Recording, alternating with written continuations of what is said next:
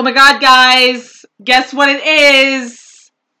Stranger Things! Pew, pew, pew! We're sitting in here with our Stranger Things shirt. Becky's got on a nice black shirt that has Mike and Lucas and Dustin and Eleven and Will is upside down! Will is upside down, as he is. And my shirt is, like, amazing, and I just bought it today, and the computer just froze. Okay, nope, we're back, and we're back! Woo!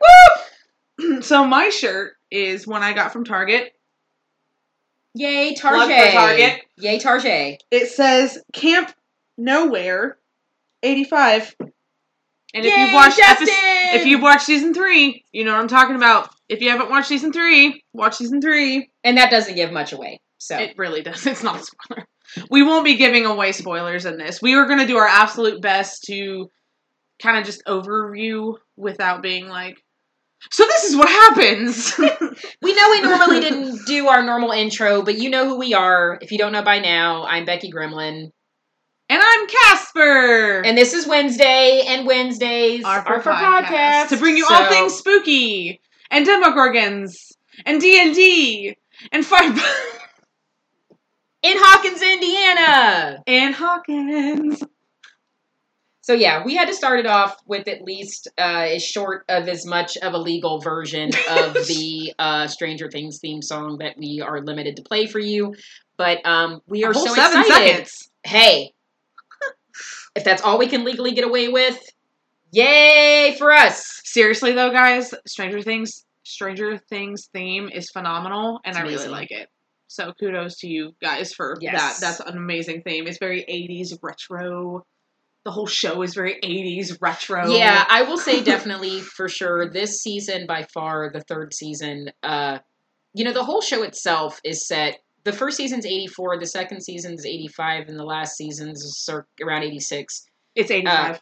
It is 85. I'm sorry. So wait, the first season is season is 83. 83. Second season is 84. Third season's 85. So this season, especially for me, I remembered a little bit more.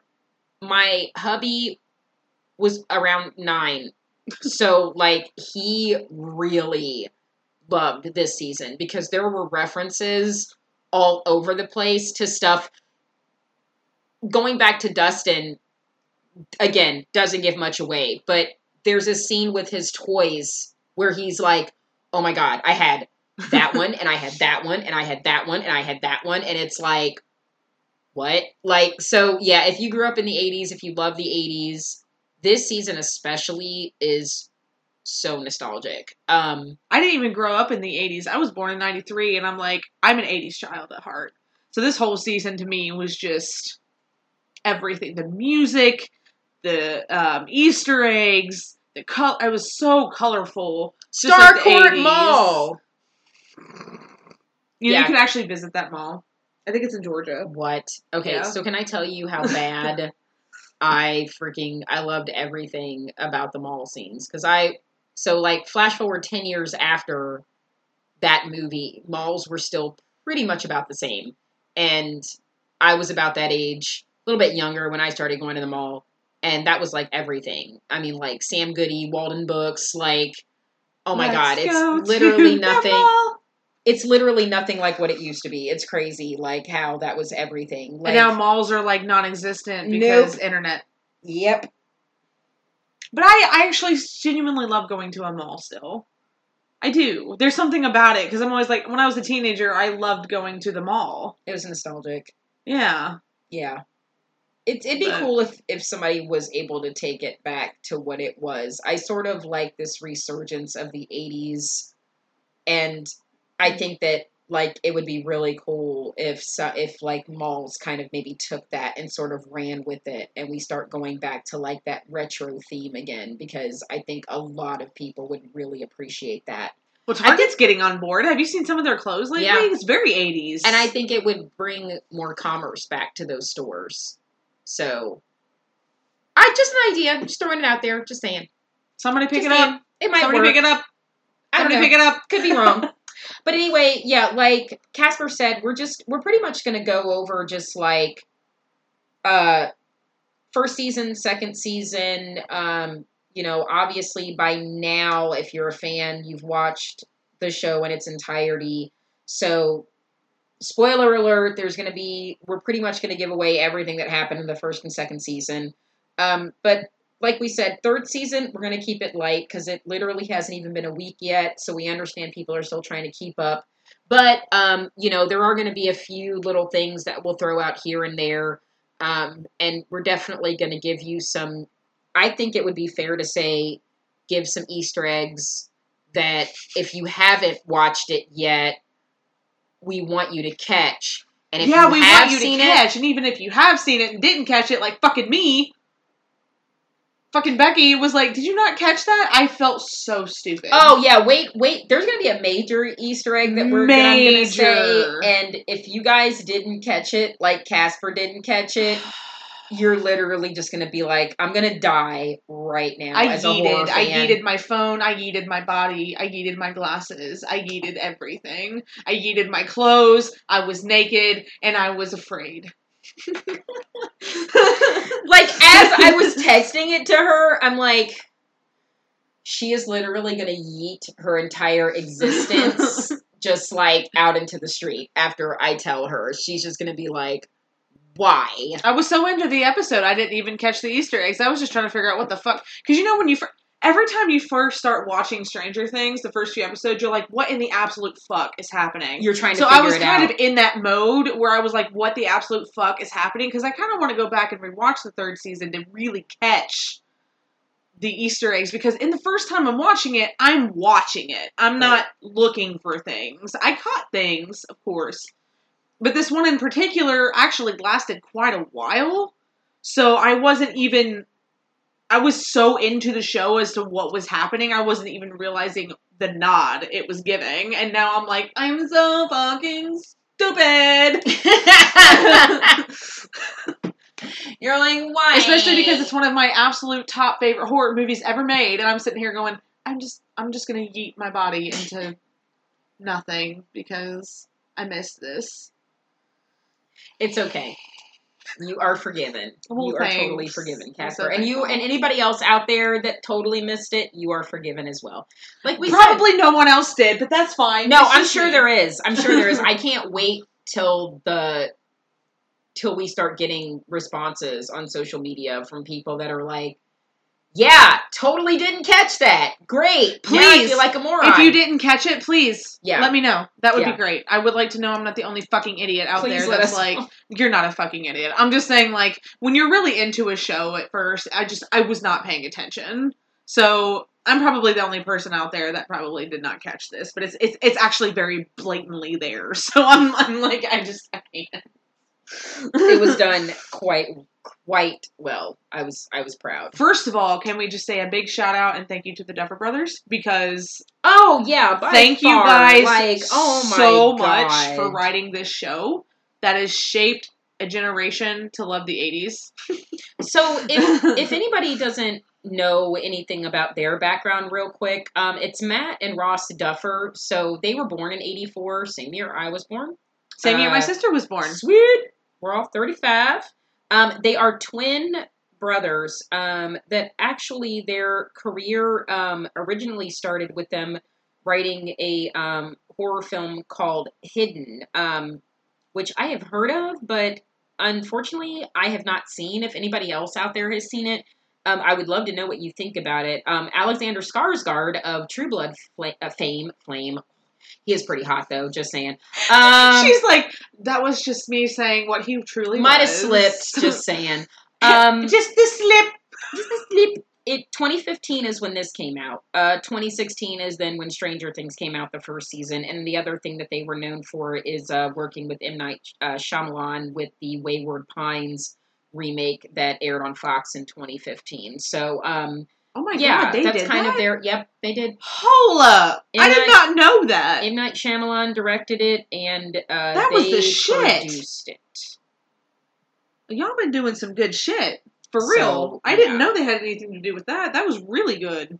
These guys are super talented. If Stranger Things doesn't tell you that, it's amazing. Yeah, they've they literally took their entire childhood. You can tell that they appreciated their childhood.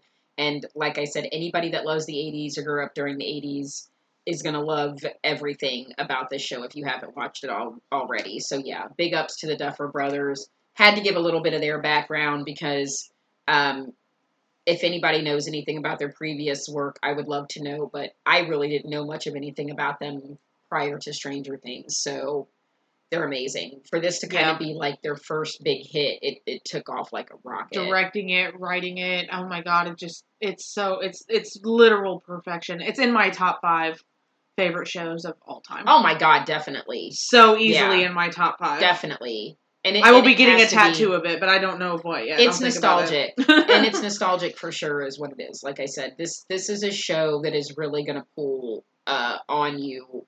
Just the visually, the music, everything. And again, so many references to horror at that time that people loved then and still love to this day from the 70s and the 80s. Just, yeah. Oh my God. Not to mention the cast.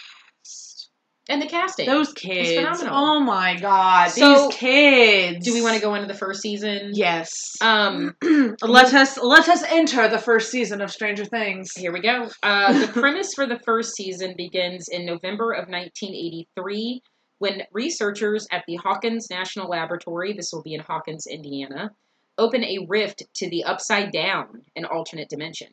A monster from the Upside Down escapes and abducts a little boy named Will Byers. His mother, Joyce, and the town's police chief, Jim Hopper, search for Will. At the same time, a young psychokinetic girl named Eleven escapes from the laboratory and assists Will's friends Mike, Dustin, and Lucas in their efforts to find Will. So Will is played by a young man. Let me find his name real quick. Is that Noah? Noah Schnapp is his last name. Oh Snap! Oh Snap! He'll probably love that. Oh Snap! Oh Snap! Oh my God! I'm sorry. I did not mean to be forgetting. Okay. That was amazing. I love it.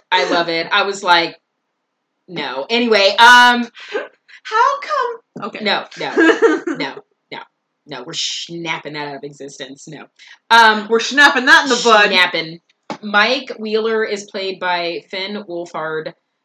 Dustin Henderson is played by Gaten Matazzaro. And, who am I missing? 11! Oh, of course 11, Millie Bobby Brown. And, she's great. Of course 11, Millie Bobby Brown. Yeah, we got 11, but I'm missing Lucas. Yes, of course. Caleb McLaughlin is Lucas Sinclair. Me trying to pronounce like Sarah McLaughlin. McLaughlin. In the arms. Okay. So. Cute, sad puppy commercial.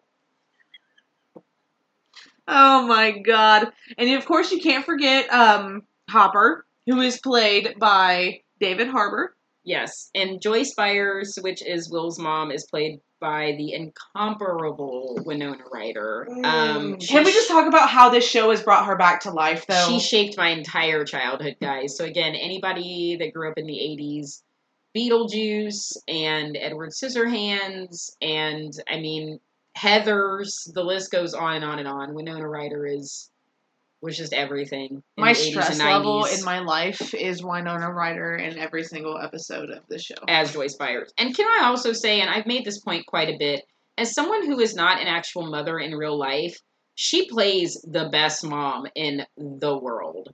She's a single mom, and she's just absolutely amazing in every single part of this show and every season. I mean, she never gives up when it comes to her son. Not only is she such a great mother to Jonathan and such a great mother to Will, in the first season, actually, there's a scene towards the end of the season where she really takes 11 under her wings. And it's such a beautiful moment to see how much she connects to 11 and really tries to, you can definitely see her motherly instinct coming out with her. And it's so sweet. Because she's not her kid, but she's still like, I'm still going to be a mother to you. I still want to show you motherly love kind of thing. So just like she said, amazing playing a mother. Yeah, she did a phenomenal job. The whole character she knocked it out of the park for me. Jonathan, by the way, Will's brother, is played by Charlie Heaton. Mm-hmm. Another young actor that I just thought was great.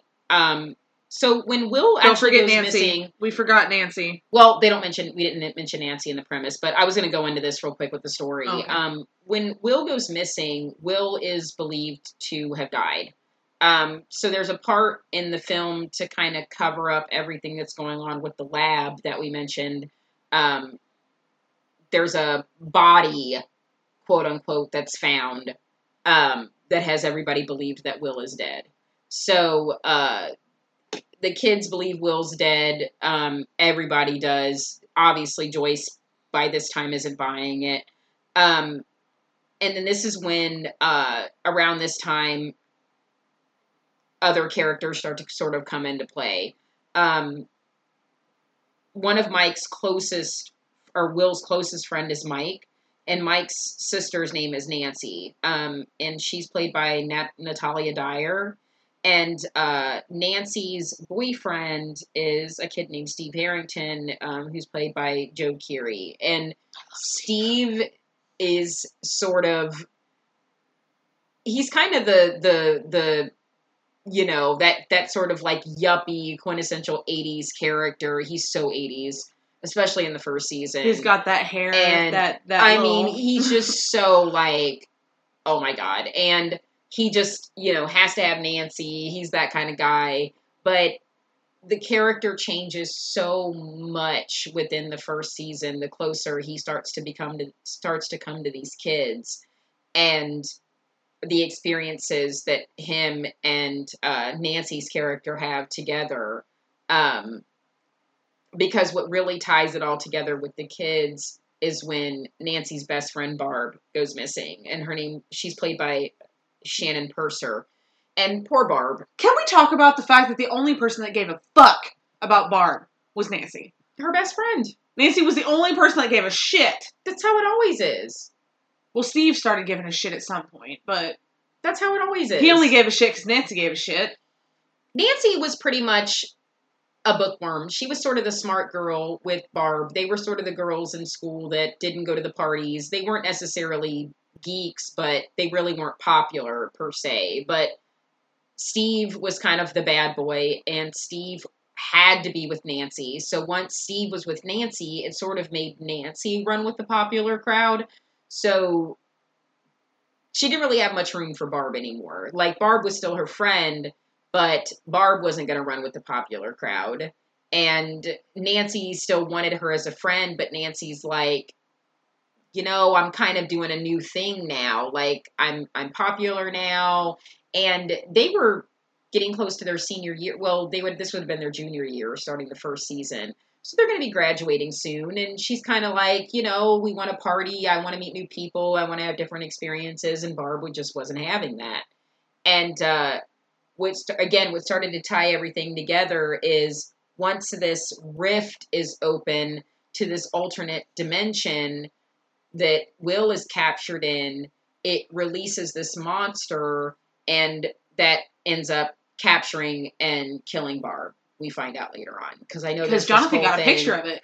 Right. He was being a creep and taking pictures. I thought it was sweet. I don't know. I like the creeps. So I had a big crush on Jonathan from the start. I was totally into Jonathan from the very start. I was like, oh, the creepy one that takes pictures through a bedroom window? Sign me up for that guy. Like, you're like, oh my God, the serial killer type. Him. That's the one I want to be with. That's it. Just goes to show my type. But right. Well, anyway. I have to say I didn't have a crush on anybody in season 1 because Nancy, don't get me wrong, Nancy's beautiful. She's adorable. I'm not like feeling Nancy that kind of way. So I didn't really have a crush on anybody. Because those children are my children. Oh, God. They're my children, okay? Don't fuck with my children. Don't fuck with the original, but don't fuck with my children. They're my children. I have this protectiveness over those kids. I do too. You want to tell them about how you decided to meet Millie without me? Do you want to tell them about that? Because it was on Easter Sunday too, and I would have left my family. I don't care. I would have left my whole family. I would have been like, I'm going to meet 11. I'm sorry. You guys enjoy your Easter. Yeah. So this just happened out of the blue. she wasn't doing any. This was 2 years ago. Yeah, she wasn't 2 years ago, yeah. She wasn't doing any other conventions at all the rest of that year. She had canceled. And I don't think I paid more than $30 for her autograph. So, mind you guys, this was way before. I mean, good God. I don't even want to know how much an autograph would be for her now. Which how much this show has blown up and how much these kids are making. But I took a chance. It was on Easter Sunday. And I drove to Indiana and said, fuck it. And waited like half the fucking day and got to meet her. And it was like a millisecond. But... Was it a millisecond? It was a millisecond. I literally met her in a millisecond. I got enough to say hi, tell her my name, and give her a high five. And cue Casper choking. I'm never gonna let her live it down either, guys. I made her feel bad for 2 years over forever, this. And I'm just like, I'm really not mad about it. I'm just making her feel bad about it. It was such an impromptu. I mean, it was literally like she's like, it was last minute. I'm like, bitch, you could have called. I would have been like, okay, I'm ready. So last minute, like literally jumped in the car and just went, and it was amazing, and I had a great time. And there was so many people. There were, oh my god, there were so many amazing. As her too? Didn't you actually? Did you wear your 11 costume? No, I didn't. Nah, I didn't. Oh, you did? I didn't bother to. Nah, because it was just too much trouble. Yeah. It wouldn't have mattered. Because the wig is like, oh my god, that wig is ridiculous. Pretty. I don't even know how she wore it as long as she did. Those things are... Maybe with a shaved head, it's probably easier. I'd say with a shaved head, it's much easier. Thick-ass hair trying to stuff under a fucking wig. Oh my god. She really didn't have to worry about hair going everywhere. She literally had a shaved head, so it was easy for her. Any actress or actor out there that has had to stuff thick-ass hair under a wig. Like, literally, bless you. Because I couldn't even imagine. Like, it's so fucking annoying. Your head gets so hot after, like, an hour. You're just done. So, but I was going to say, there were a lot of really great cosplays there. Yeah. Like, there were, oh my god, there was a great Barb one. There was a great Joyce one where she was, like, carrying a phone with her. Oh my god. She's, like, constantly in a panic. Because in the first season, if you guys have seen it, she's, like, always waiting by the phone to make sure. She had to buy a new phone because the first one was fried because the Demogorgon's bullshit. Well, that's how Will starts to communicate with her, as he comes through.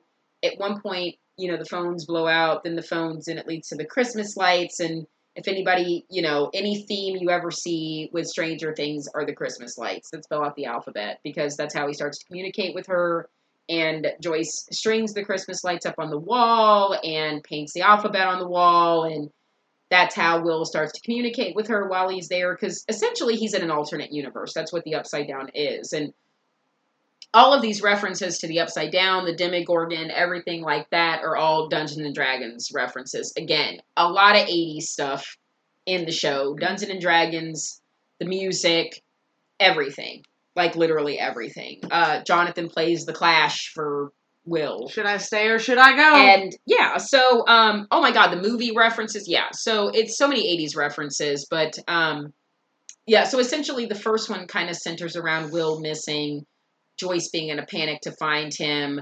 Nancy's friend Barb goes missing. Nobody really notices except Nancy, but we later find out she's dead. I know that there was this big conspiracy going around for the longest time, even after the second season. Barb's alive, no, we know Barb's dead. We saw Barb have shit crawl out of her mouth. It sucks because we didn't want Barb to die. I liked Barb, and I liked Barb. It kind of, and it was a sucky way, the way Barb died. And again, it was but sort she of had like other nobody movies cared. to do. But I think it was one of those things where she was an endearing character, and like I described her, and then her death was just sort of like, nobody cared except her best friend. So, but this whole time, there's this chick, which actually, I shouldn't say chick, she's a child. There's this girl who walks into this, restaurant, who, by the way, the owner of the restaurant is fucking the guy from This Is Us. Chris Sarandon. No, Chris Sarandon. That is not correct at all. That's okay. Chris Sarandon is the voice of Jack Skellington. Oh, Lord. It's Chris Sullivan. Sullivan. That's I've never watched one episode of This Is Us, so I'm sorry, I have no reference. That's why I said Sarandon, because my brain's like, it starts with an S and sounds like Sullivan. So he's the owner of the restaurant. He sees her, and at first you're like, who is this person? We'll come to find out she has psychic abilities where she pretty much can do just telekinesis. She can just move things with her mind. Mike ends up falling for her, which is really, oh my god. Mike and 11. Okay, so we jumped around. The girl that walks into the restaurant is 11. Yeah. So, yeah. 11 ends up at Mike's house. They have to hide her. They find out she has powers. These people from Hawkins, the lab, are after her. She calls this guy Papa. He basically took her away. Long story short, he took her from her mother. They basically brainwashed her mother to make her think that, quote unquote, she wasn't alive, when in reality her mother always knew that she was alive. And they took her to do experiments on her because they basically wanted to use her as a weapon. Yeah, we should preface by saying that if none of you know your history, during this time in the 80s, this is at the height of the Cold War. So this is when people are terrified of Russian invasion, of communist invasion, Red Dawn, all that stuff happening. So there were still a lot of experiments going on with even, and now this is real. This I'm actually talking. This really did happen. There were MK Ultra experiments that were said to have been stopped in the 70s that continued on in some nature, where they were trying to see if certain people possessed any type of psychokinetic abilities, either under the influence of some type of hallucinogenic drug or not under the influence. So even without being under the influence of a drug, if anybody at all was thought to have any type of actual psychokinetic ability, they were either drugged or involuntarily or asked voluntarily to come in and test with the Army forces to see, because, you know, a lot of people will deny this, but there was an entire subgroup, I even believe to this day, of where they were trying to see if they could use some type of psychic weaponry in the war, especially, like I said, during the Cold War, where we thought we were just going to be completely, the entire country was going to be taken over by the Russians. So the premise with Hawkins' lab, specifically in Stranger Things, is that they were using children, specifically. At one time, they were using adults, but they found that it was a lot easier to use kids, because kids, their minds are more impressionable at a certain age, you know, prior to puberty rather than into adulthood. So we end up finding later on that 11, like many other children, were taken from their parents to be experimented on. And she was actually given the name 11 from a tattoo that she has. So each child is numbered. So their birth name is taken away, and they're given the number that they're used essentially as a lab rat for, and that was her number, was 11. She's later called Elle by Mike and the other kids. But she's able to communicate to Will through the Upside Down with the walkie-talkie. There's also something that she can do that she did in sensory deprivation tanks at the lab, where she's able to sort of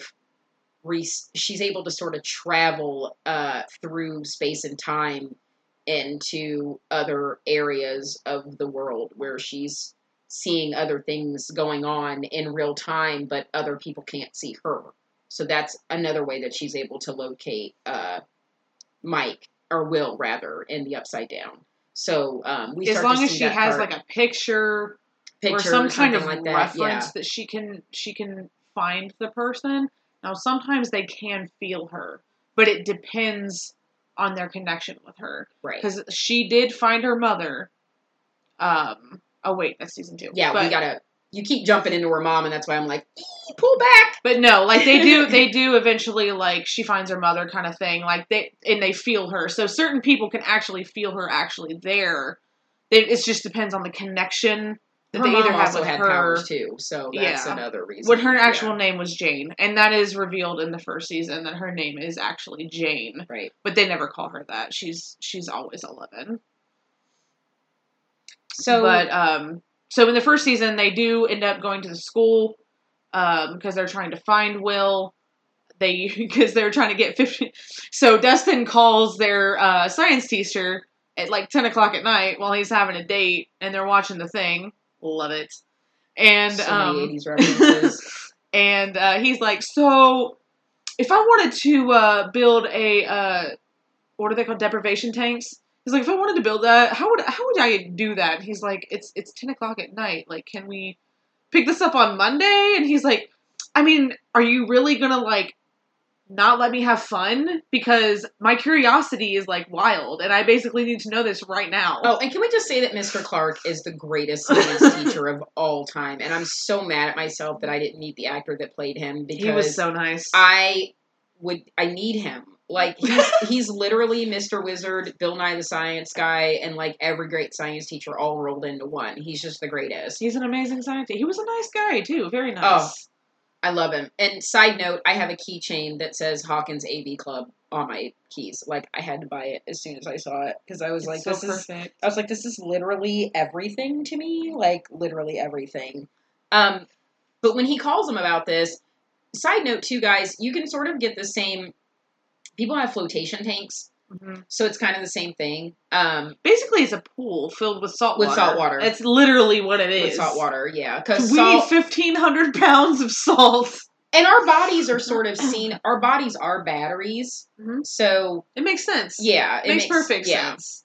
Because like if she was sitting in water with all that salt, she has the ability to be able to do that. Exactly. So she basically found She's the Will. battery, basically. She is, yeah. Yeah, exactly. So she was able to find Will, and Hopper and Joyce end up going to the lab to go to the Upside Down to find him, while the kids stay at the school, and Nancy and Jonathan go out to kill the Demogorgon. That was their whole like thing. They were like, we need to go finish what we started, and the kids stay at the school where they think they're safe. Well, Hawkins' lab people end up showing up, and 11 just mushes their brains, which was amazing. Can we talk about that? Mm-hmm. They're like all in this hallway, and 11 basically just mushes their brains, and they all die. And then, Hopper and Joyce end up finding Barb in the Upside Down, which clearly she's not alive. And they find Will. They end up getting him to come, they get him to cough up some of the yucky that's in his body. And they find him and they bring him out. And 11, meanwhile, while that's all happy and happening, the Demogorgon ends up back at the school. And it comes through a wall. Basically, the Demogorgon kind of saved the kids in a way, because the Papa, 11's Papa, shows up, and he's got these other people, and they're kind of talking to her and taking her away.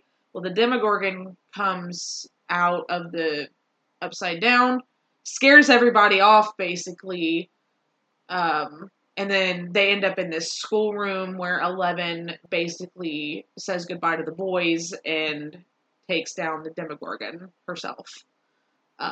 So you kind of think that she's dead at that part right there. And then come to find out, you see at the end where Hopper starts, there's a little box in the woods, and he takes food to it and Eggos, which she loves Eggos. That was like her favorite thing. Then Mike started giving her Eggos to feed her, because she was staying in their basement. She had nothing to eat. So he started giving her Eggos. So Eggos were her thing. So he started leaving Eggos, and then you see someone take them. So you're like, oh, 11's fine. Well, and then you find out Hopper's story that Hopper lost his daughter to cancer at a very young age. And his wife left him not long after that. So his life he became an alcoholic. His life kind of went down the tubes after that. He stayed chief of police, but, things weren't that great. Things really weren't going great for him at all at the time. Definitely in a depression, and that's how he dealt with it. So we clearly had a connection to 11 too, because Right. she was kind of the age of his daughter. So he kind of, you could kind of tell he really was starting to form a bond with her, which was adorable. yeah, So adorable. yeah. And essentially she, going back to the lab, she develops a connection with all of this because essentially she's the one that opened up when the lab starts to discover that they can open up this portal to another dimension. She's sort of part of that. She's part of them wanting to they're using her and her psychokinetic abilities to be able to open this portal and this doorway that they believe is going to lead them into somehow being able to. And again, I think a lot of this all leads back to the whole Cold War thing. Obviously, being able to travel through different dimensions, they think that could give them an advantage, Americans an advantage in the war. Do you want to know how you get a Demogorgon? That's how you get a Demogorgon. Stop fucking with alternate universes. So that pretty much ends season 1, but who was your favorite character in season 1? If you had to narrow it down.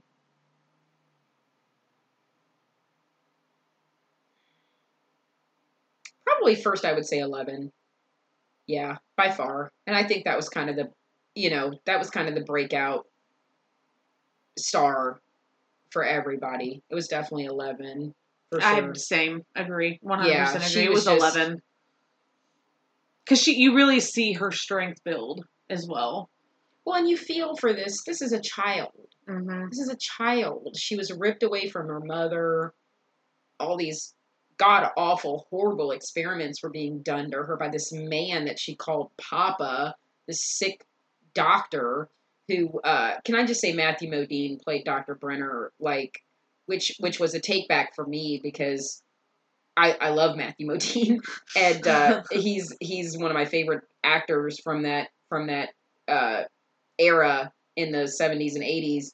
But he played that character perfectly. Oh my God, just something about the white hair and the whole thing. I mean, he was just this sadistic guy that, by any means necessary, they were going to complete these experiments, and he just gave complete disregard to the fact that these were children. Oh yeah, he didn't give a fuck about that. Played it brilliantly. So yeah, I think 11 was a fan favorite for everybody from the first season because essentially this was a child and you felt for her. And you saw her, you see all these other kids growing up and you sort of see her growing up too, because not only is she growing up, she's kind of learning what it is to be a normal kid because she doesn't speak English. She doesn't know how to be a normal kid. Poor thing can't even barely talk. She never had to. So she understands, but she doesn't speak much of it. There was never a reason for her to have to. So yeah, you're seeing these kids grow up, but you're seeing her grow up too and learn. So yeah, she was my favorite in season 1 too. Oh yeah, definitely. Mouth breathers. I loved her. Well, and I know the other thing too that was really neat for me for season 1 was, and I kept saying, like, when I would describe the movie to people or the show to people, if they've never seen it, I would say it's Stand By Me meets the X-Files. Wow.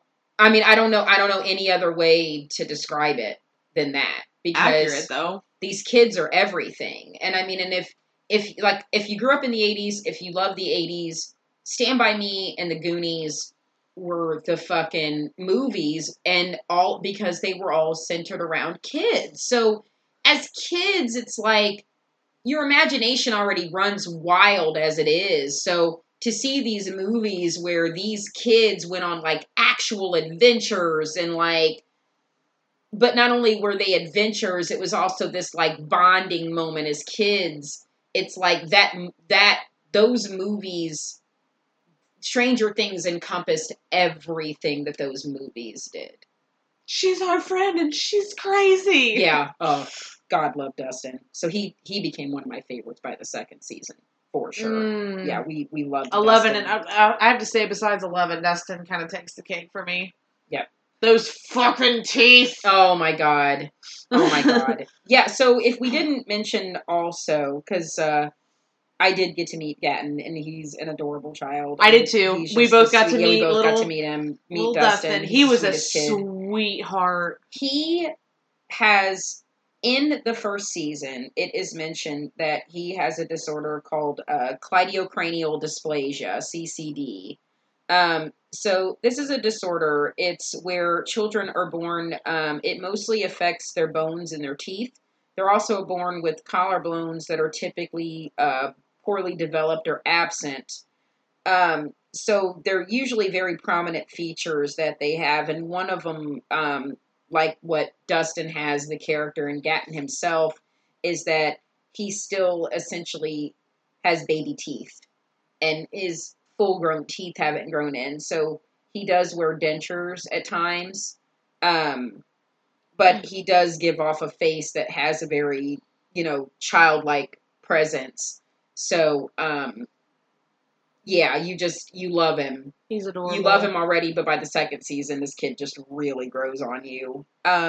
So going into Stranger Things Season 2, the premise for this season is on October 29th, 1984, Will Byers finds himself the target of the Upside Down a year after his disappearance as a large tentacled figure named the Mind Flayer, again, another D&D reference, soon terrorizes the citizens of Hawkins, drawing back Joyce and Hopper along with Mike's sister Nancy, Will's brother Jonathan, Nancy's boyfriend Steve, as well as Will's close friends Mike, Dustin, and Lucas.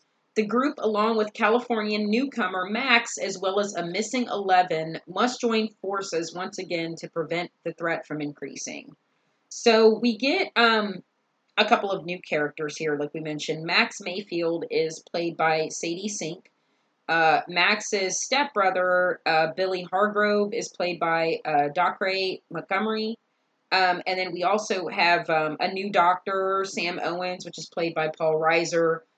He is not like Papa. They still sort of have Hawkins Lab open, essentially, but what they're doing is sort of kind of cleaning up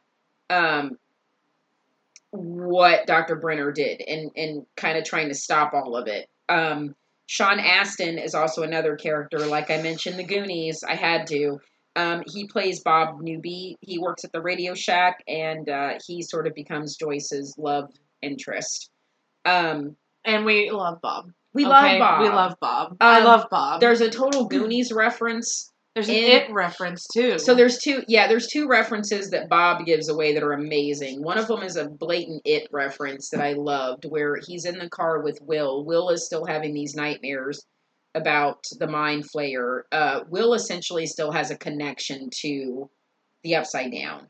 And what do they call it? The true eye? The true eye. The true eye is what they're saying he has? So, at the end of the first season, he coughs something up and spits it down the sink. Well, what that ends up being is part of the Demogorgon still attached to him. So, there's part of the Upside Down still attached to Will.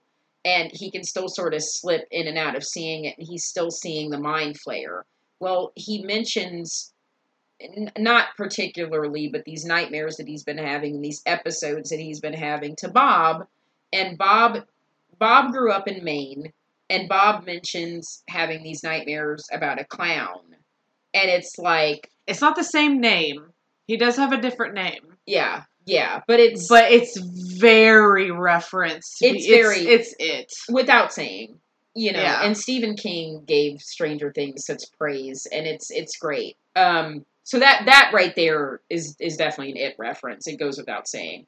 And then there's also the scene where when Will is essentially possessed by the Mind Flayer, and he's trying to tell them where this center of it to find is these sort of catacombs that they built underneath Hawkins that sort of lead back to the lab through these pumpkin patches in the town.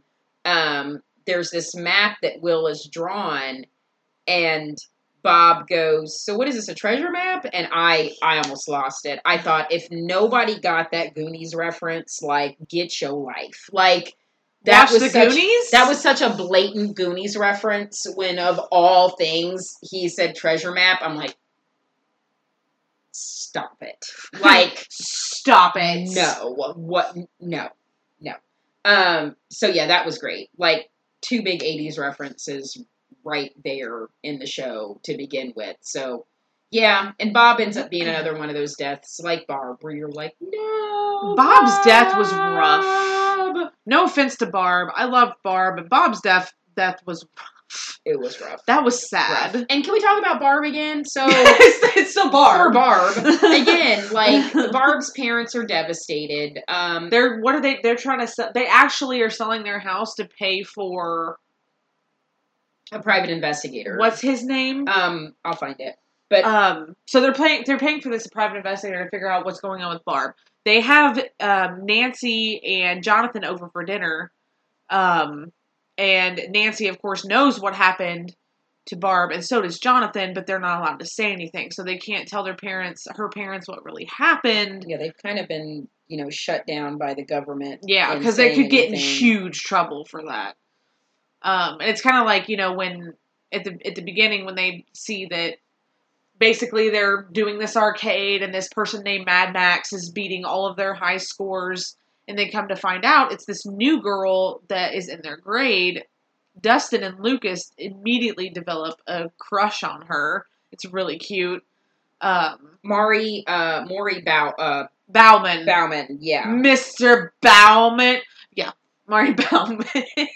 Bald eagle to... God damn it. Bald eagle. Bald eagle to... I'm sorry. What did she call herself? No, it was Dustin's. What did she call herself, though? Bald eagle what did he call herself? Or what did Dustin call his? I can't remember. Yeah. Anyway. But anyway, sorry. Sorry, that was from the 3rd season. If anybody saw the 3rd season, you'll get it. He's in the 3rd. Mr. Bauman's in the 3rd season as well. So they find out Mad Max is this girl that they went to school with. Well, she's going to the arcade as well.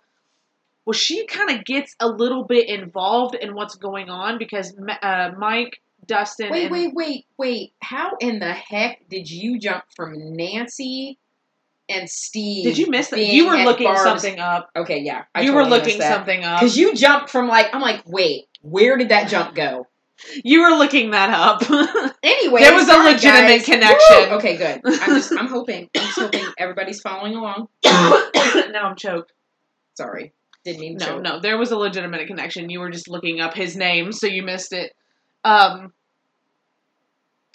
anyway, so she's doing the arcade with them, and then she basically kind of starts hanging out with them, and Mike, Lucas, and Dustin basically are figuring out this thing about Will, because Will is seeing the Mind Flayer with like she was saying with True Sight is what it's called. And of course she's curious. She's like, what in the hell is going on? And Lucas is like, we can't tell you. And she gets mad. And then Lucas is basically like, okay, I'll tell you, but you can't tell anybody. Well, she kind of starts making fun of everything. And then Lucas is like, yeah,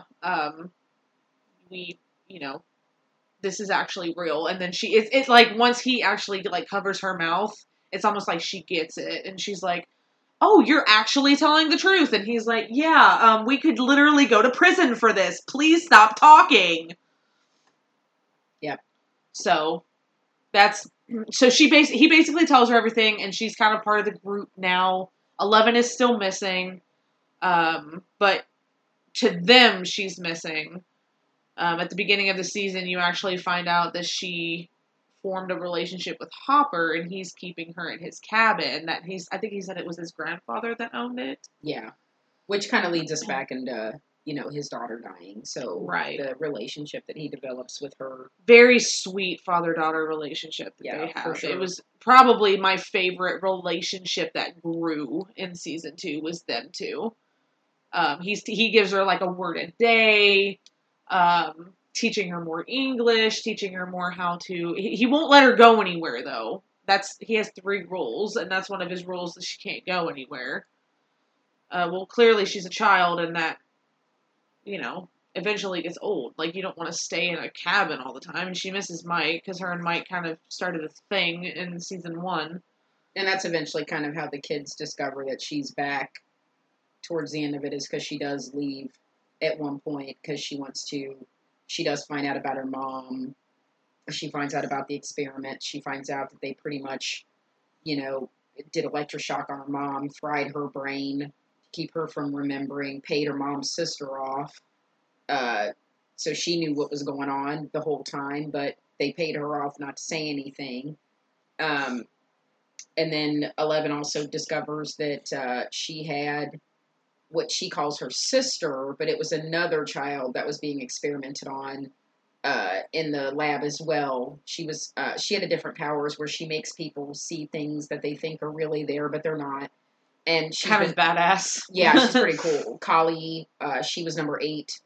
And she's been running around with another group of, now they don't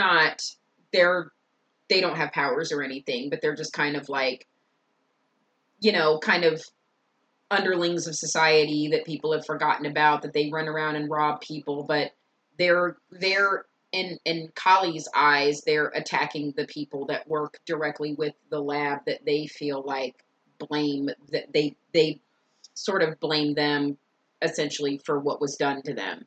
So Kali's trying to recruit 11 to be in this group, and she kind of wants to use 11's powers to kill these people. She thinks that 11 thinks to punish them, but essentially Kali's whole deal is she wants to kill these people. She has nothing but vengeance left in her for what was done to her, these experiments, which I don't blame her. I mean, they were horrific. Again, like I said, be done to children. But that is not what 11 wants to do. She appreciates that she found her, that she kind of gained this newfound acceptance and outside influence for herself. So now she knows what happened to her mom. Now she knows what happened to other kids. Now she knows what happened. So she decides to go back to Hawkins, and that's when the kids find out that she's still alive. And that Hopper had been keeping her and everything. So, because Hopper ends up adopting her at the end, which is amazing. And I figured that was going to happen anyway. Because, oh yeah, for sure. He had been one of the biggest parental influences on her. But getting back to Max's character, her stepbrother is Billy, like we mentioned, and Billy. Yeah. Bill. Well, you kind of feel. Watch season 3. Exactly. Watch season 3. That's all I can say, because I don't want to give anything away about season 3. But Billy is complex. But season 2, Billy's a douche. You do see that his dad is incredibly abusive, and usually most bullies are abused by their parents. That's usually where it comes from, so that makes sense. But so Billy's mom left, and Billy's dad ended up with Max's mom. So that's kind of like where they come into play. And Billy sort of becomes the new badass around and sort of pushes Steve out of the way, because Steve was sort of the jock basketball badass guy. He gets pushed out of that. And then him and Nancy have this big breakup because Nancy just can't deal with the fact, she understands what Steve is trying to say to her, but she doesn't like the fact that Steve is just wanting to get on with his life as if nothing happened. She can't do it. She just refuses to.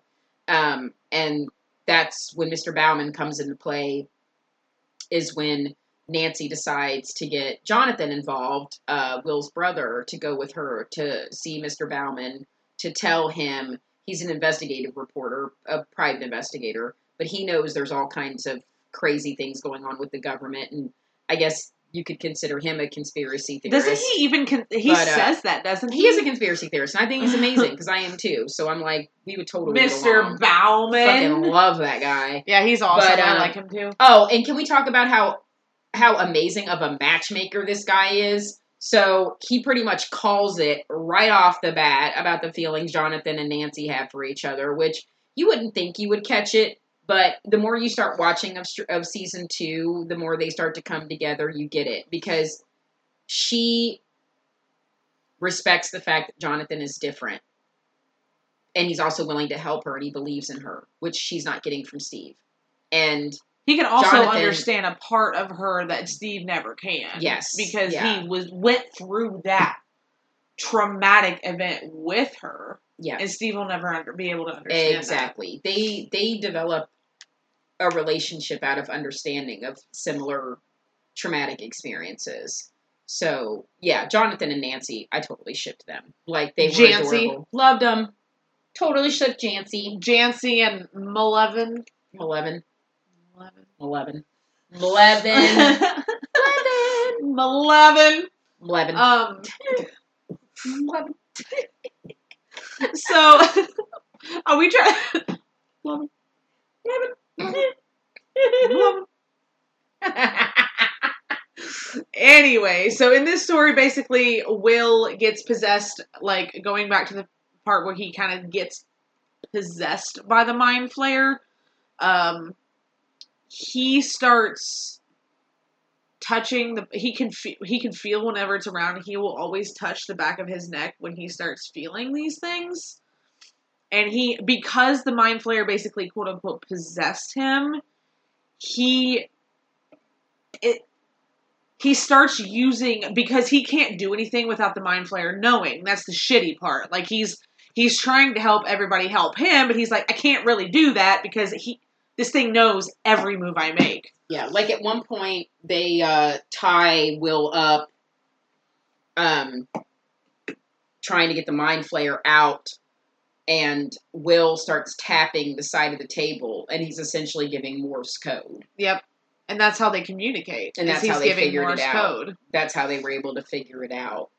The Mind Flayer, because this will sort of, because this kind of runs into season 3 with heat. They hate heat. Don't, yeah. They like the cold. Heat. They like it as cold as possible. So anytime that Will is ever in a position where he's going to be somewhere that's hot, he, like, freaks the fuck out because he knows this Mind Flayer's inside of him. When they get people from the lab to go down into these tunnels that they find, because in the beginning, all these people's pumpkins, it's October, everybody's pumpkins are dying. Nobody can figure out I'm sorry, what the but hell that's why. not gonna do. This white-ass bitch needs her fucking pumpkin spice. This Becky Gremlin needs her pumpkin spice. Yes. Listen, get your pumpkin shit together. Get it together. Get it together, because I'm gonna need my pumpkin spice. This Mind Flayer shit is not an excuse. Yeah, I would not be having it. I'd be pissed. I'd be like, excuse me? What's going on with pumpkins? So, pumpkins are dead everywhere. They find the tunnels. They all leaks back into the lab and everything, like I said. So when they start going down into the tunnels, and they're killing all of these vines and shit and stuff down there, they're killing them with flamethrowers. Well, as they're killing them with flamethrowers, Will is freaking out. Crazy seizure looking. Starts having seizures, body temperature rises. I mean, the whole thing, because of the direct connection, the possession that he has with this Mind Flayer. Yep. And that's essentially how they get the Mind Flayer out. With heat. They have to tie him to bed and,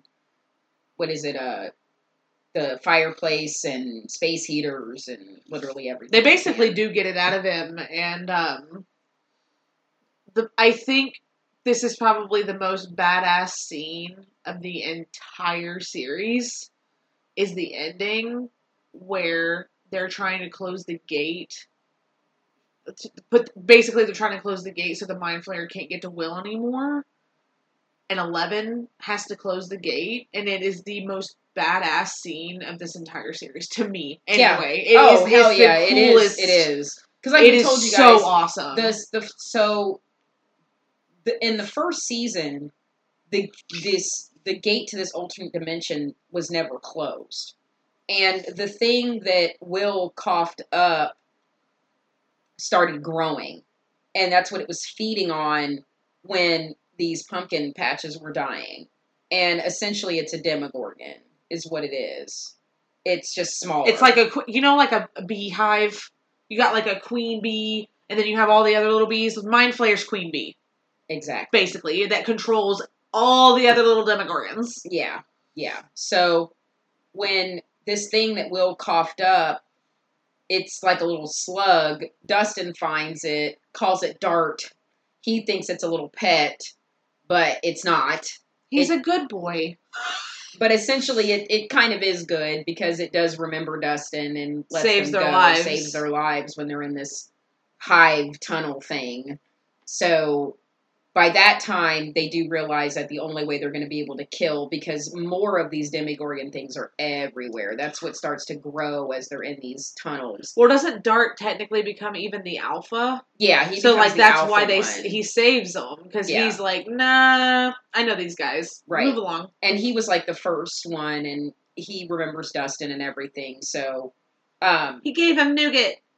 D'Artagnan. Three Musketeers. That's where the name came Yep. from. And Three Musketeers are the shit. They really are. If anybody out there, Oh my look, God. chocolate, nougat. Nougat. I don't want to hear it. And put one in the freezer, Oh. and you will thank me later. Girl, I thank you now. That shit is the best. Right? That shit is the best. I want Three Musketeers on Chipotle. Chipotle and Three Musketeers is my life. Three Musketeers is my life. D'Artagnan. Dart. Dart, dart. Dart, dart, dart. I love it. Oh my gosh. But yeah, that's pretty much season 2 once she closes the gate. Oh, one very important thing we forgot to mention about season 2 is the relationship that Steve forms with these children, because oh gosh, yeah. the memes, the mom memes that came out of this season God. were probably my favorite memes that have ever happened. Yeah, because by the time Jonathan and Nancy hook up, Steve and Nancy are all but broken up.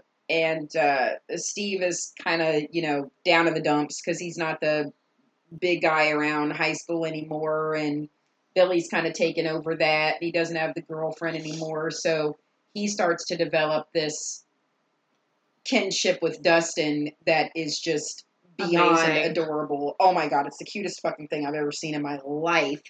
And when it gets down to where, these kids have to fight, well, first against keeping Billy the fuck away, and then keeping Billy the fuck one away. of the Demogorgons away. Like, he just immediately, Steve goes right into mom mode. Steve is mom. He's just amazing with those kids. He's and that carries over into season 3. I mean, not Hugely. only with the they played off kids, of those memes so much too. Well, not only with the kids, but just him and Dustin. Yep. That relationship between him and Dustin, like I said, Dustin becomes my little dude. We could literally, someone pick up a spin-off series of Steve and Dustin.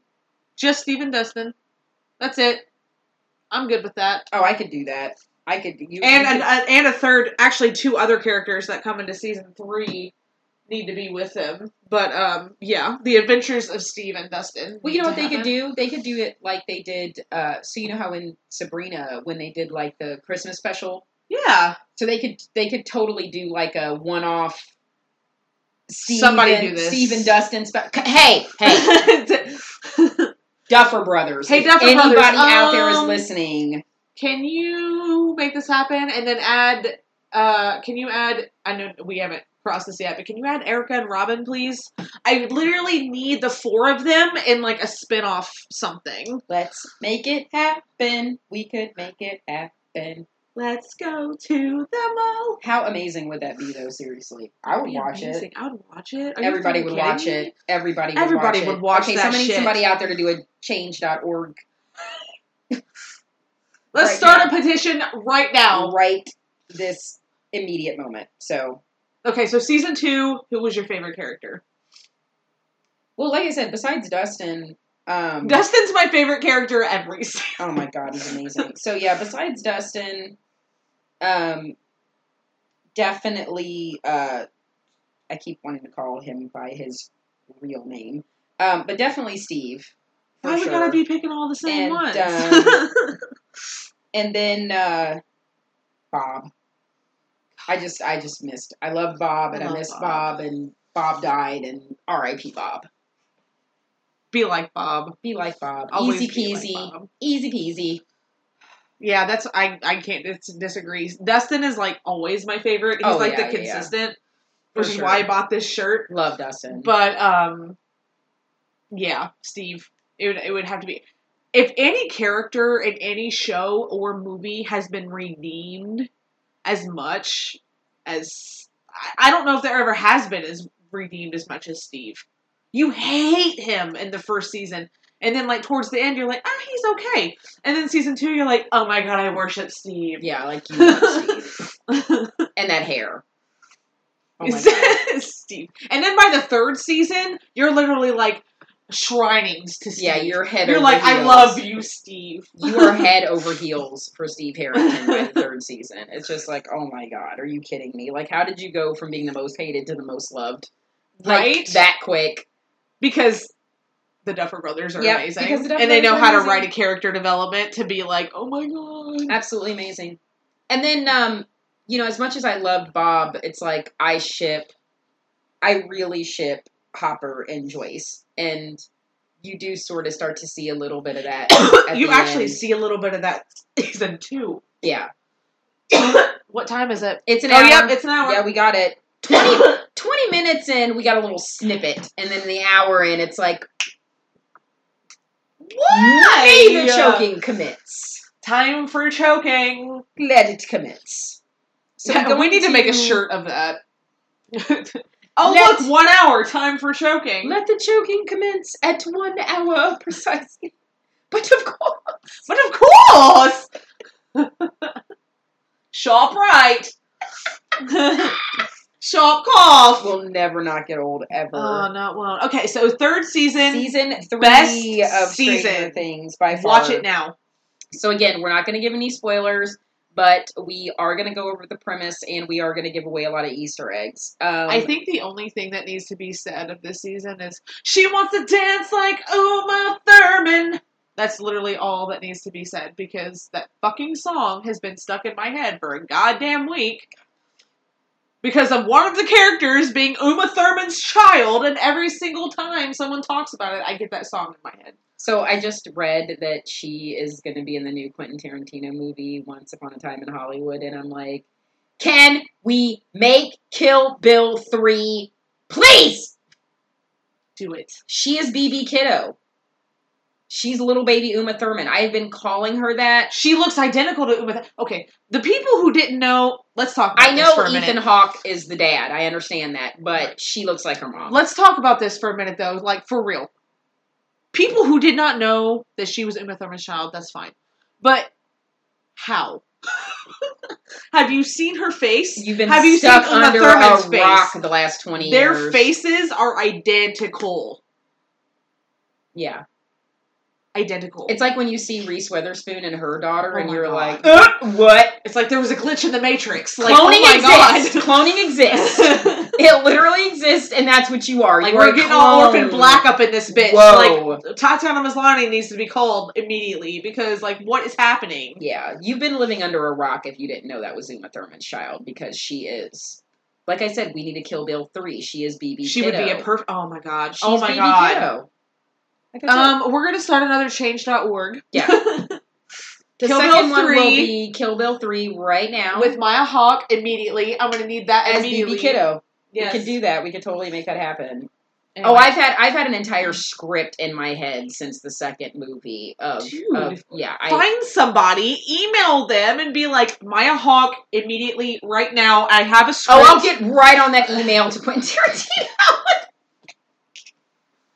First of all, I'm going to try not to fangirl out. Second of all, I am professional. I As she's swear. like pterodactyl screaming as I she's like typing the swear. email. She's like pterodactyl, like.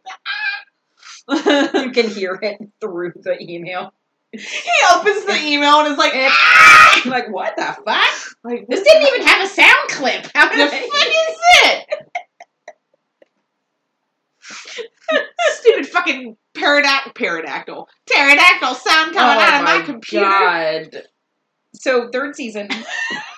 I had to bring After- that up though because a after lot of production. people legitimately did not know who she was. I'm shocked. Yeah. And I'm like, she's literally the biggest new character in this entire show because, hello, Uma Thurman as a child. Literally, that's her face.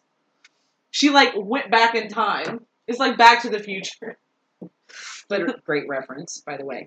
Love Thank it. In the summer of 1985, in Hawkins, the new Starcourt Mall has become the focal point of the town, driving other stores out of business.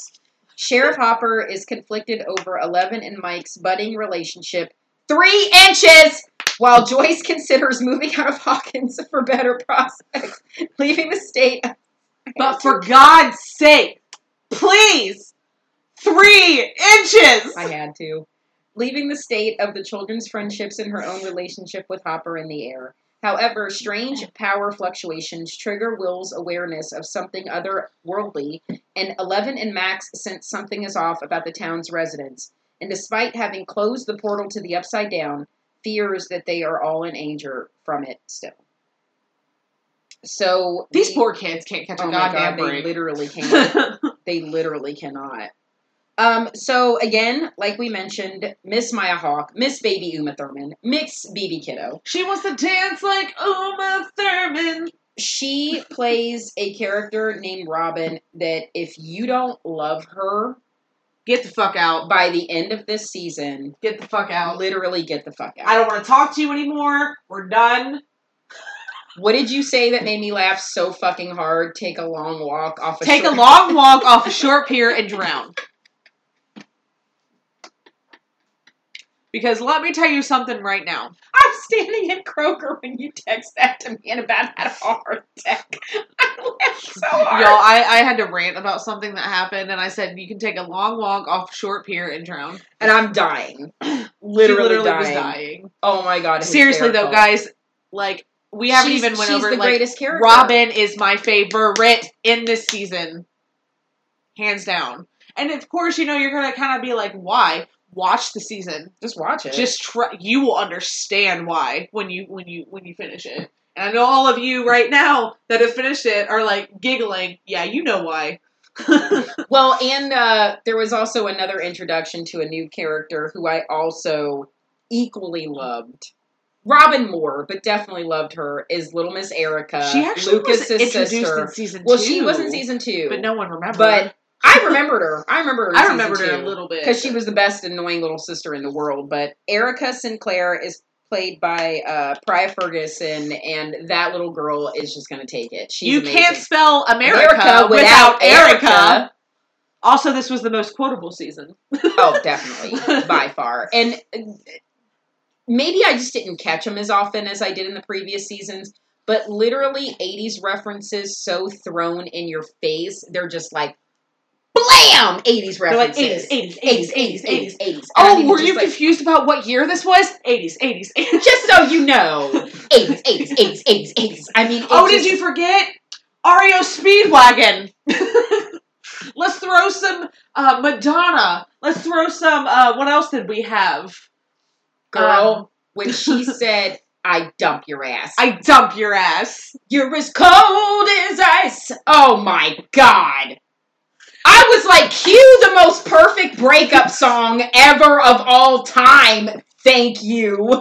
Can we also talk about Max and Eleven's relationship this season? Friends don't lie. Yeah, well, boyfriends do. Life is more about... Okay, seriously, this isn't really giving that much away, but for real, Max really shows 11 that there's more to life than boys. And it's refreshing to see kids doing that in a show that kids are going to be watching. Girls need that. Boys really need that. Boys need that kids too. Need kids, that, actually, you know what? Kids, period. There's more to life than the same or opposite sex. If you're gay, straight, whatever. There's more to life than that. Be yourself and become who you are as a person, and then, find somebody. And we get that. It's this show again. It's taking it back to the first season. This is so much about these kids and seeing them grow up and seeing them become adults. Because there was nostalgic parts in the third season that made me. Can I just say, besides Robin and Erica, Will really became one of my favorite characters because I was that nerdy kid that didn't want to let go. I was like the last one to like shave my legs, be into boys, be into, I wanted to be a kid. I didn't want to let that go. I don't want to grow up. I'm a Toys R Us I totally kid. was. Like, I did not like it when all of my other friends and girls I hung out with were into boys and into all that, because that meant letting our childhood go. That meant letting that innocence go. That meant things were going to start to become more complicated. That meant life was going to get real. That meant we were actually growing up. And I remember having a really hard time with that and hating it. And I still don't like it. I was still gonna don't say, like it. I don't think I can we ever go got back? over it. Yeah, I don't think I ever got over it. I think I still to this day hate it. So yeah, I think, like I said, besides Robin and Erica, and you guys will get it if you've watched it by now, you'll get what I'm saying. There's a certain significant part with Will that I just sobbed. I cried because I was like, wow, this is, I get it, Will. I totally get it, man. I get it. You see everybody else around you growing up and you're like, I'm not ready for this yet. I don't want to do this. I just don't want to do this because this means shit's going to have to get real. And I've dealt with enough real. Like, especially poor Will. At this Good point, he's like, God. you know, I'm fucking tired of this if bullshit. this kid has not had to deal with enough, like, puberty is the last thing. But, yeah, so that part. Oh, you're going through puberty? I'm possessed by a fucking Demogorgon. Oh, yeah, I'm possessed by a mind flayer. Thanks. On top of puberty. Right? Speaking of puberty, all of these kids going through puberty. Oh right my now. God. And I'm so, okay, so can I just say that if I would have had powers as a teenager, as 11, when I did actually start liking boys, and I did have to keep the door wide fucking open if there was a boy in the house, yeah, there was no 3 inches. My dad was like, that whole motherfucking door better be open. Or right, I kind of thought she got off easy with that. Oh, like, she got off totally and I was like, easy with 3 inches. I wasn't even allowed to have boys in my room, which I didn't really give a fuck.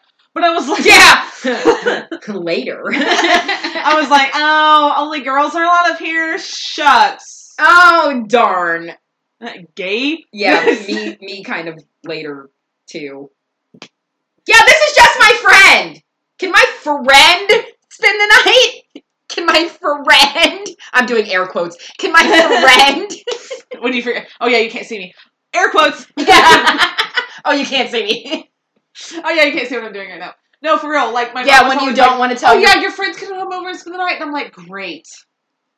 Or when you don't want to tell your parents it's your girlfriend, and you're like, yeah, my friend.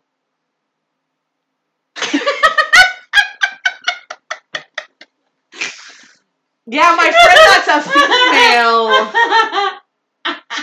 So are you seeing any boys? No. Yeah, when you're bi and you don't want your parents to know, and it's like, no boys can come over, but girls can. Oh. When you're gay and your parents are like, no boys can come over, but girls can. Oh. This is the rule? Are we sure about that? Okay. All right. God, there's going to be a lot of parents listening to this that are going to be like, nobody's coming over ever. Parents are going to be like questioning, what sexuality are you? I'm going to need to know, so I need to know who I can allow in your room. These poor kids are going to be like, I don't even know yet. What's with all this pressure? They're like 10. I don't know. I don't even know. I don't know. I haven't even started looking. I was just playing Legos. I don't know if I want to fuck Johnny or Jenny. I was just playing Legos. Oh my God. Then they go back to school and they're like, my parents are being really weird. Like, can I come over? I don't know. My parents don't know. Yeah, we don't know. Because they don't know who I'm sexually attracted to. And I don't either. I don't either. So I guess until then. Nobody can come over to my house ever. We just made it so complicated for these poor children. Sorry for all you parents and kids out there. Love you, guys. Now that we done screwed it up, you're going to be like, okay, nobody. It's just funny. Like, I was actually pointing this out to my roommate. I'm like, because when Hopper comes home and finds Sadie, finds Max in the room with 11, he's like, oh, okay. And I'm like, you know what's funny? I'm like, let me tell you something that's funny right now. It's funny how he storms in the room, finds the same sex in the room, and is like, oh, that's fine, and shuts the door. And I'm like, they're not gay. But I'm like, what if they were? And you're just talking about this fucking bitch, like, 3 inches with Mike, and what if Mike was just her best friend, and I can't call her Sadie, and Max was her girlfriend. Yeah. Then you're fucking fucked, because now you're like, oh, well, 3 inches for boys, but the door can be closed for girls. Dad, that's fine. Remember all those times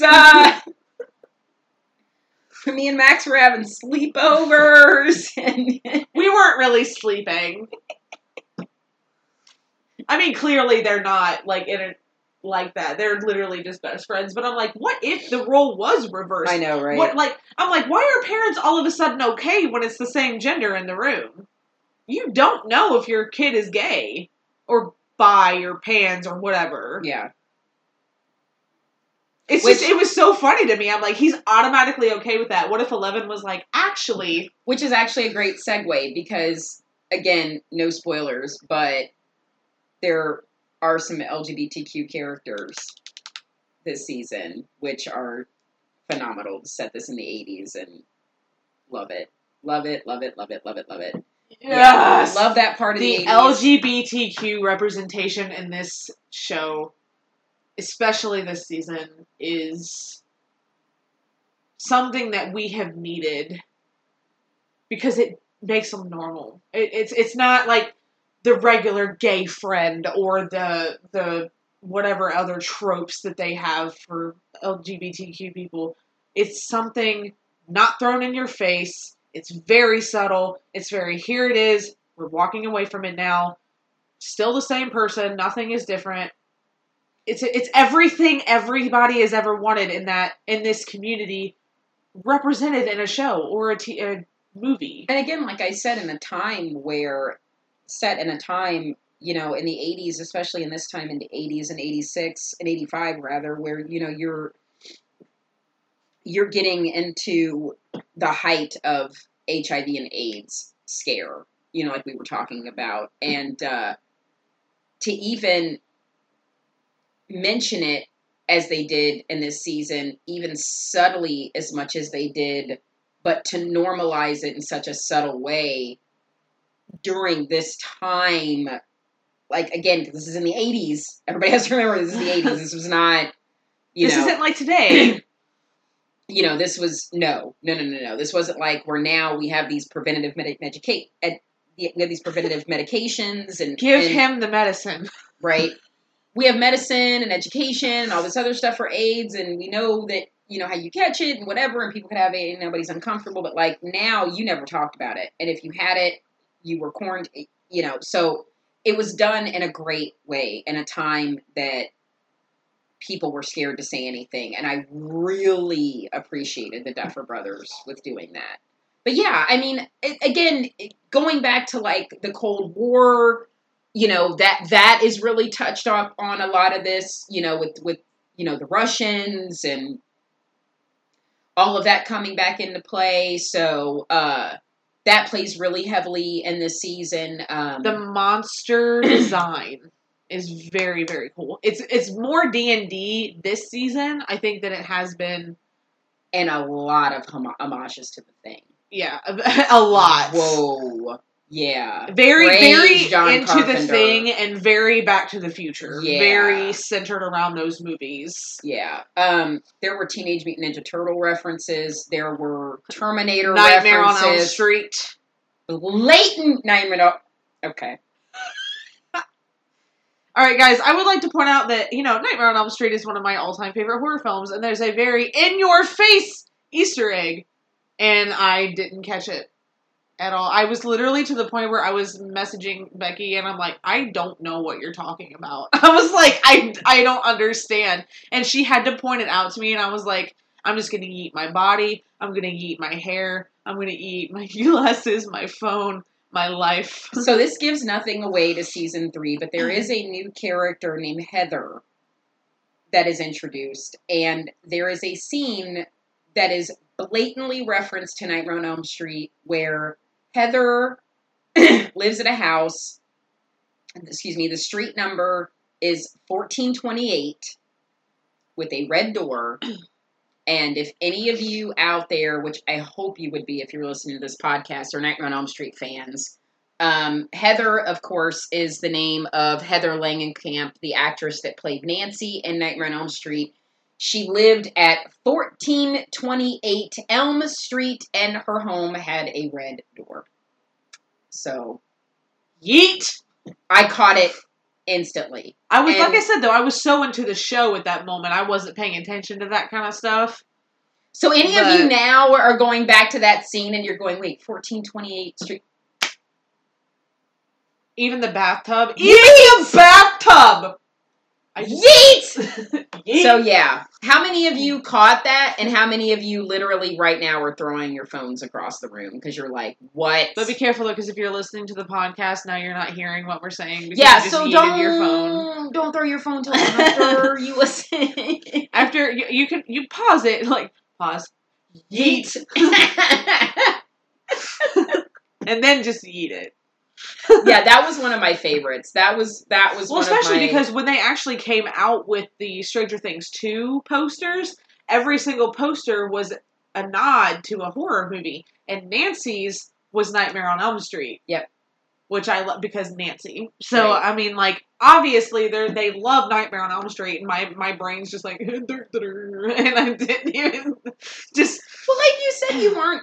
I could totally see how some of these Easter eggs would just completely slip by because there's so much going on in the show, and that's something that's been central to the show from the very beginning, from the first season, is that there's so many subplots that sort of bring everybody back together. So I'm gonna rewatch it, and when I rewatch it, I'll look for Easter eggs. When I rewatch it, I will too. I will now because I'm just the first time I watch it, I'm more like, what the fuck is happening? There was also another one, real quick too. I'll mention this because the Stranger Things writers have already mentioned it. There was actually a contest that they did on Twitter where they did a giveaway to fans who could point out a specific Easter egg. And what it was, I actually didn't even notice this, but there's a scene in season 2 with Joyce and Mr. Clark. Again, the wonderful Mr. Clark, science teacher from Hawkins. And he has a miniature city built in his garage. And it is a perfect homage to Beetlejuice. There is a little Beetlejuice gravestone in his graveyard. So right there to Winona Ryder, Joyce Byer herself. Great 80s reference, even though the season takes place in 85 and Beetlejuice came out in 88.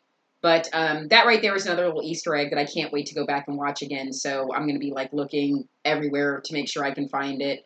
But again, other ones that are not so subtle, like we said, you'll see the Nightmare on Elm Street one. You'll see the Teenage Mutant Ninja Turtles one. You'll see the Terminator one. You'll see the references to The Thing. You'll see Back to the Future. Back to the Future. Yeah, there's so many 80s references. Oh, what was the... was it Night of the Living Dead? Yeah. Was that the movie they went to see in the beginning?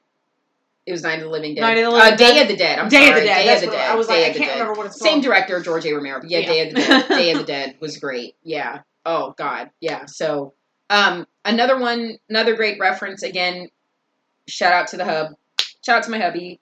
He loved the reference about New Coke.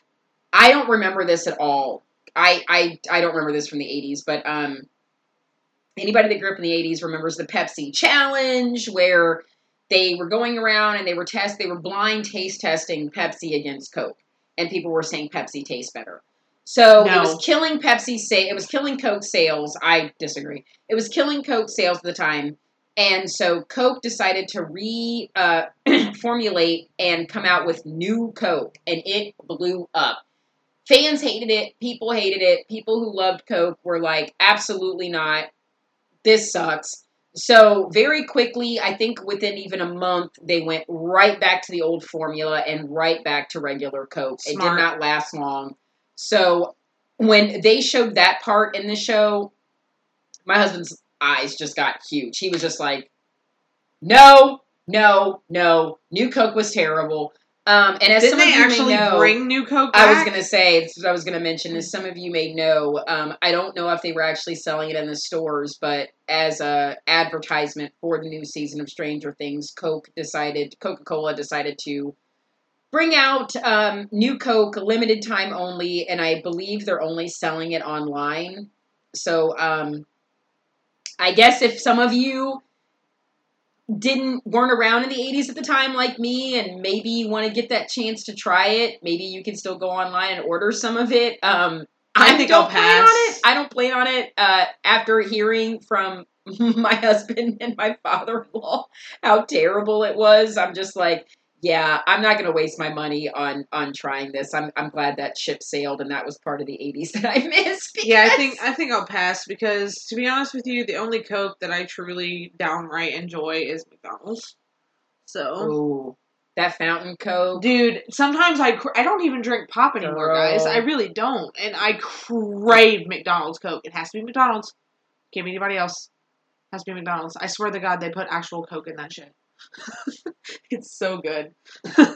Coke from there and Coke from Frisch's, and I think it's more so because of the ice. Who in the fuck was like, we need to change Frisch's over to Pepsi? Well, you see, that didn't last long. And no, it didn't. That cherry Coke with that Coke with the cherry syrup, bitch, that is where it's at. Oh, that is where it's at. Yep. Sorry if you guys don't have a Frisch's anywhere near you, but they are the bomb. I think they're becoming more nationwide. I know they were based out of Cincinnati, but I hope there is a Frisch's near you. Well, we know where Dunkin' Donuts is from. Oh my God! Well, and if there's no Frisch's near you, then that just means you can come to Ohio and visit us and eat Frisch's. So there you go. Let's just make a date to go eat Frisch's. We'll just all go to Frisch's. Sounds like a plan. Their breakfast bar is the bomb. So we'll do the brupper. We can do the brupper. Brupper and get some Coke and with their bomb ass ice. They have amazing ice. I do love their ice. Love it. Ice. Teenage Mutant Ninja Turtles. All right, guys. Well, I think that about wraps it up for Stranger Things. We don't want to give anything away, so... Yeah, please, if you guys haven't by now, watch Season 3. It was released on July 4th last week. It is one of the best seasons yet out of the entire series. They do plan on doing a Season 4. So anybody that did watch Season 3 that were like, what? You know, when it got to the ending, there are plans on doing a Season 4. Of course, we don't know when, because there was only a year in between the first and second season, about 2 years between the second and third season. And obviously, we know the other kids that are involved and other actors that are involved have other projects going on. But, yeah, Finn Wolfhard did it. Millie did did the Godzilla movie. With fucking Farmiga. Gatton has a band. Finn also has a band. Yeah. So, yeah, these kids are multi-talented. Caleb actually did there was a great biopic that came out last year about New Edition, the band, the 80s group with Bobby Brown in it, that Caleb was in as one of the younger members from New Edition, and he killed that. That kid can sing and dance. He is so talented. All of those kids are. All of those kids are. They're amazing. And I'm so happy. I'm happy for them. I'm happy for all of them. I'm happy for all of them. I cannot wait to see what they do next.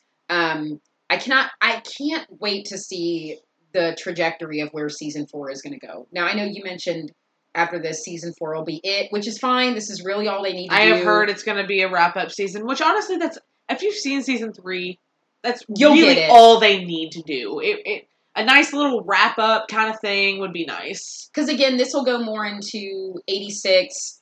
If they tie in, this will really tie in the Cold War, set that whole story, and then we could sort of end off on where the kids are at that point. One last season, I think, will really bring it full circle, and I can't wait. They don't need any more than one more. They don't. Yeah. And if this doesn't, if none of you have ever seen Stranger Things, I would hope that even with everything that we gave away with season 1 and 2, that this would still encourage you to watch it. There's so much that we didn't talk about. That's funny. That's like heartwarming. Yeah. Just, it's a beautiful show. And you fall so much in love with these kids. And still, like I've been saying, like there are kids, like you feel like they're your children because you're watching them grow from 12 years old. Now they're like 16, 17. Probably by season 4, they'll be like 17, 18, which is like crazy. But it's like, you're watching them grow. And they're such good kids. Amazingly talented, sweethearted kids. Watch interviews with them. They're absolutely adorable. We've both met Gaten Matarazzo, and just like you've met Millie, and it's like they're like that in real life. They're all best friends. They love each other. Hell, fucking Millie Bobby Brown having that giant horde of boys just being friends with her, and they're like, she's our friend. We're protective. Like, I love it. I love how protective of her they are. It's so That's cute. Amazing. So cute. It's something that's, again, like we said about growing up and being kids, and how childhood friendships like that are so important, and you still hold on to a piece of your childhood with those friendships. I've got a friend, shout out to my girl Danielle if she's listening. We have been best friends since we were 5. So that's 30 years. 30 years that I've had a friendship with someone that I wouldn't trade for anything. And yeah, so that's, if you can have something that you can cherish from friendship and carry it on to your entire life, it's just... Shout out to my girl Caitlin. I met her in kindergarten. We're still friends to this day. We're not as close, but anytime we get together, it's like no time has passed. That's the best. It's literally like no time has passed. And she's married now, and I guess it would have put us at 21 years. Yeah. Been friends for 21 years. So if any of you have friends out there that you've been friends with since you were kids, oh my God. If you haven't seen Stranger Things by now, I mean, I'm sure this show brought up so much nostalgia for so many people, whether you grew up in the 80s or not. Just anything that you experienced in your childhood, hanging out with your friends, riding bikes, different adventures, building tree forts, listening to music, playing board games, whatever. This show really is just nostalgic, and it's all about childhood, and it's all about growing up. And then again, too, the flip side of that is that if you're a bit of a conspiracy theorist like myself and Mr. Bauman, Mr. Bauman, Bald Eagle, this will all tie. It's so neat how this show really ties into the government experiments, MK Ultra, the lab, the Cold War, the Russian intelligence, all of that stuff that really did happen in subsects of our own government that they really dive deep into with this show. So yeah, I mean, it's just, like I said, it is Stand By Me and the Goonies meets fucking Men in Black and X-Files. It is just amazing. It's if you like paranormal, if you like sci-fi, if you like horror, if you love the 80s, it encompasses everything. It's such a wonderful show too, because like I tell people about this and they're like, well, I don't like horror, and I'm like, it's not horror. It can be considered horror. I mean, yeah. But I'm like, it's really sci-fi. It's fantasy. It's a comedy. It's romance. It's everything in the world. I would say probably the only time it was ever horror to me was this season. Well, any parts that have to do with creatures. Yeah, the creature I would put it under this horror. Season. Yeah. But even that's literally it, and that takes up what?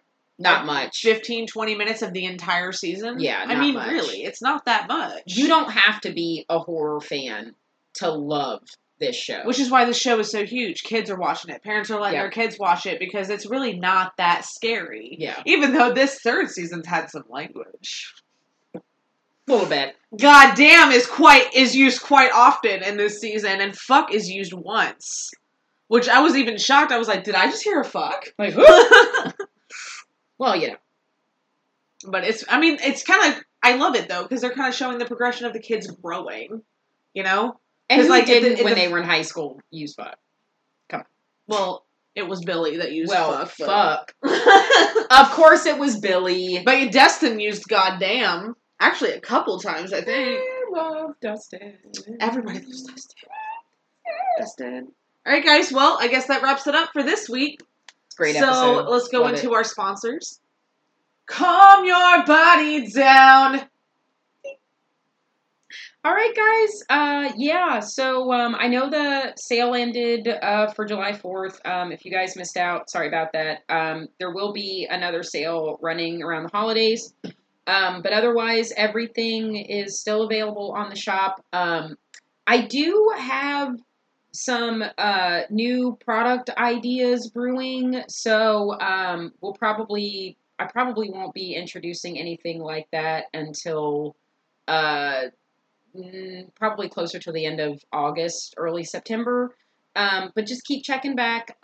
Anything new featured will always be up on the Instagram page. So that's at See Your BD. I'm always tagging Don't Fuck with the Original and everything.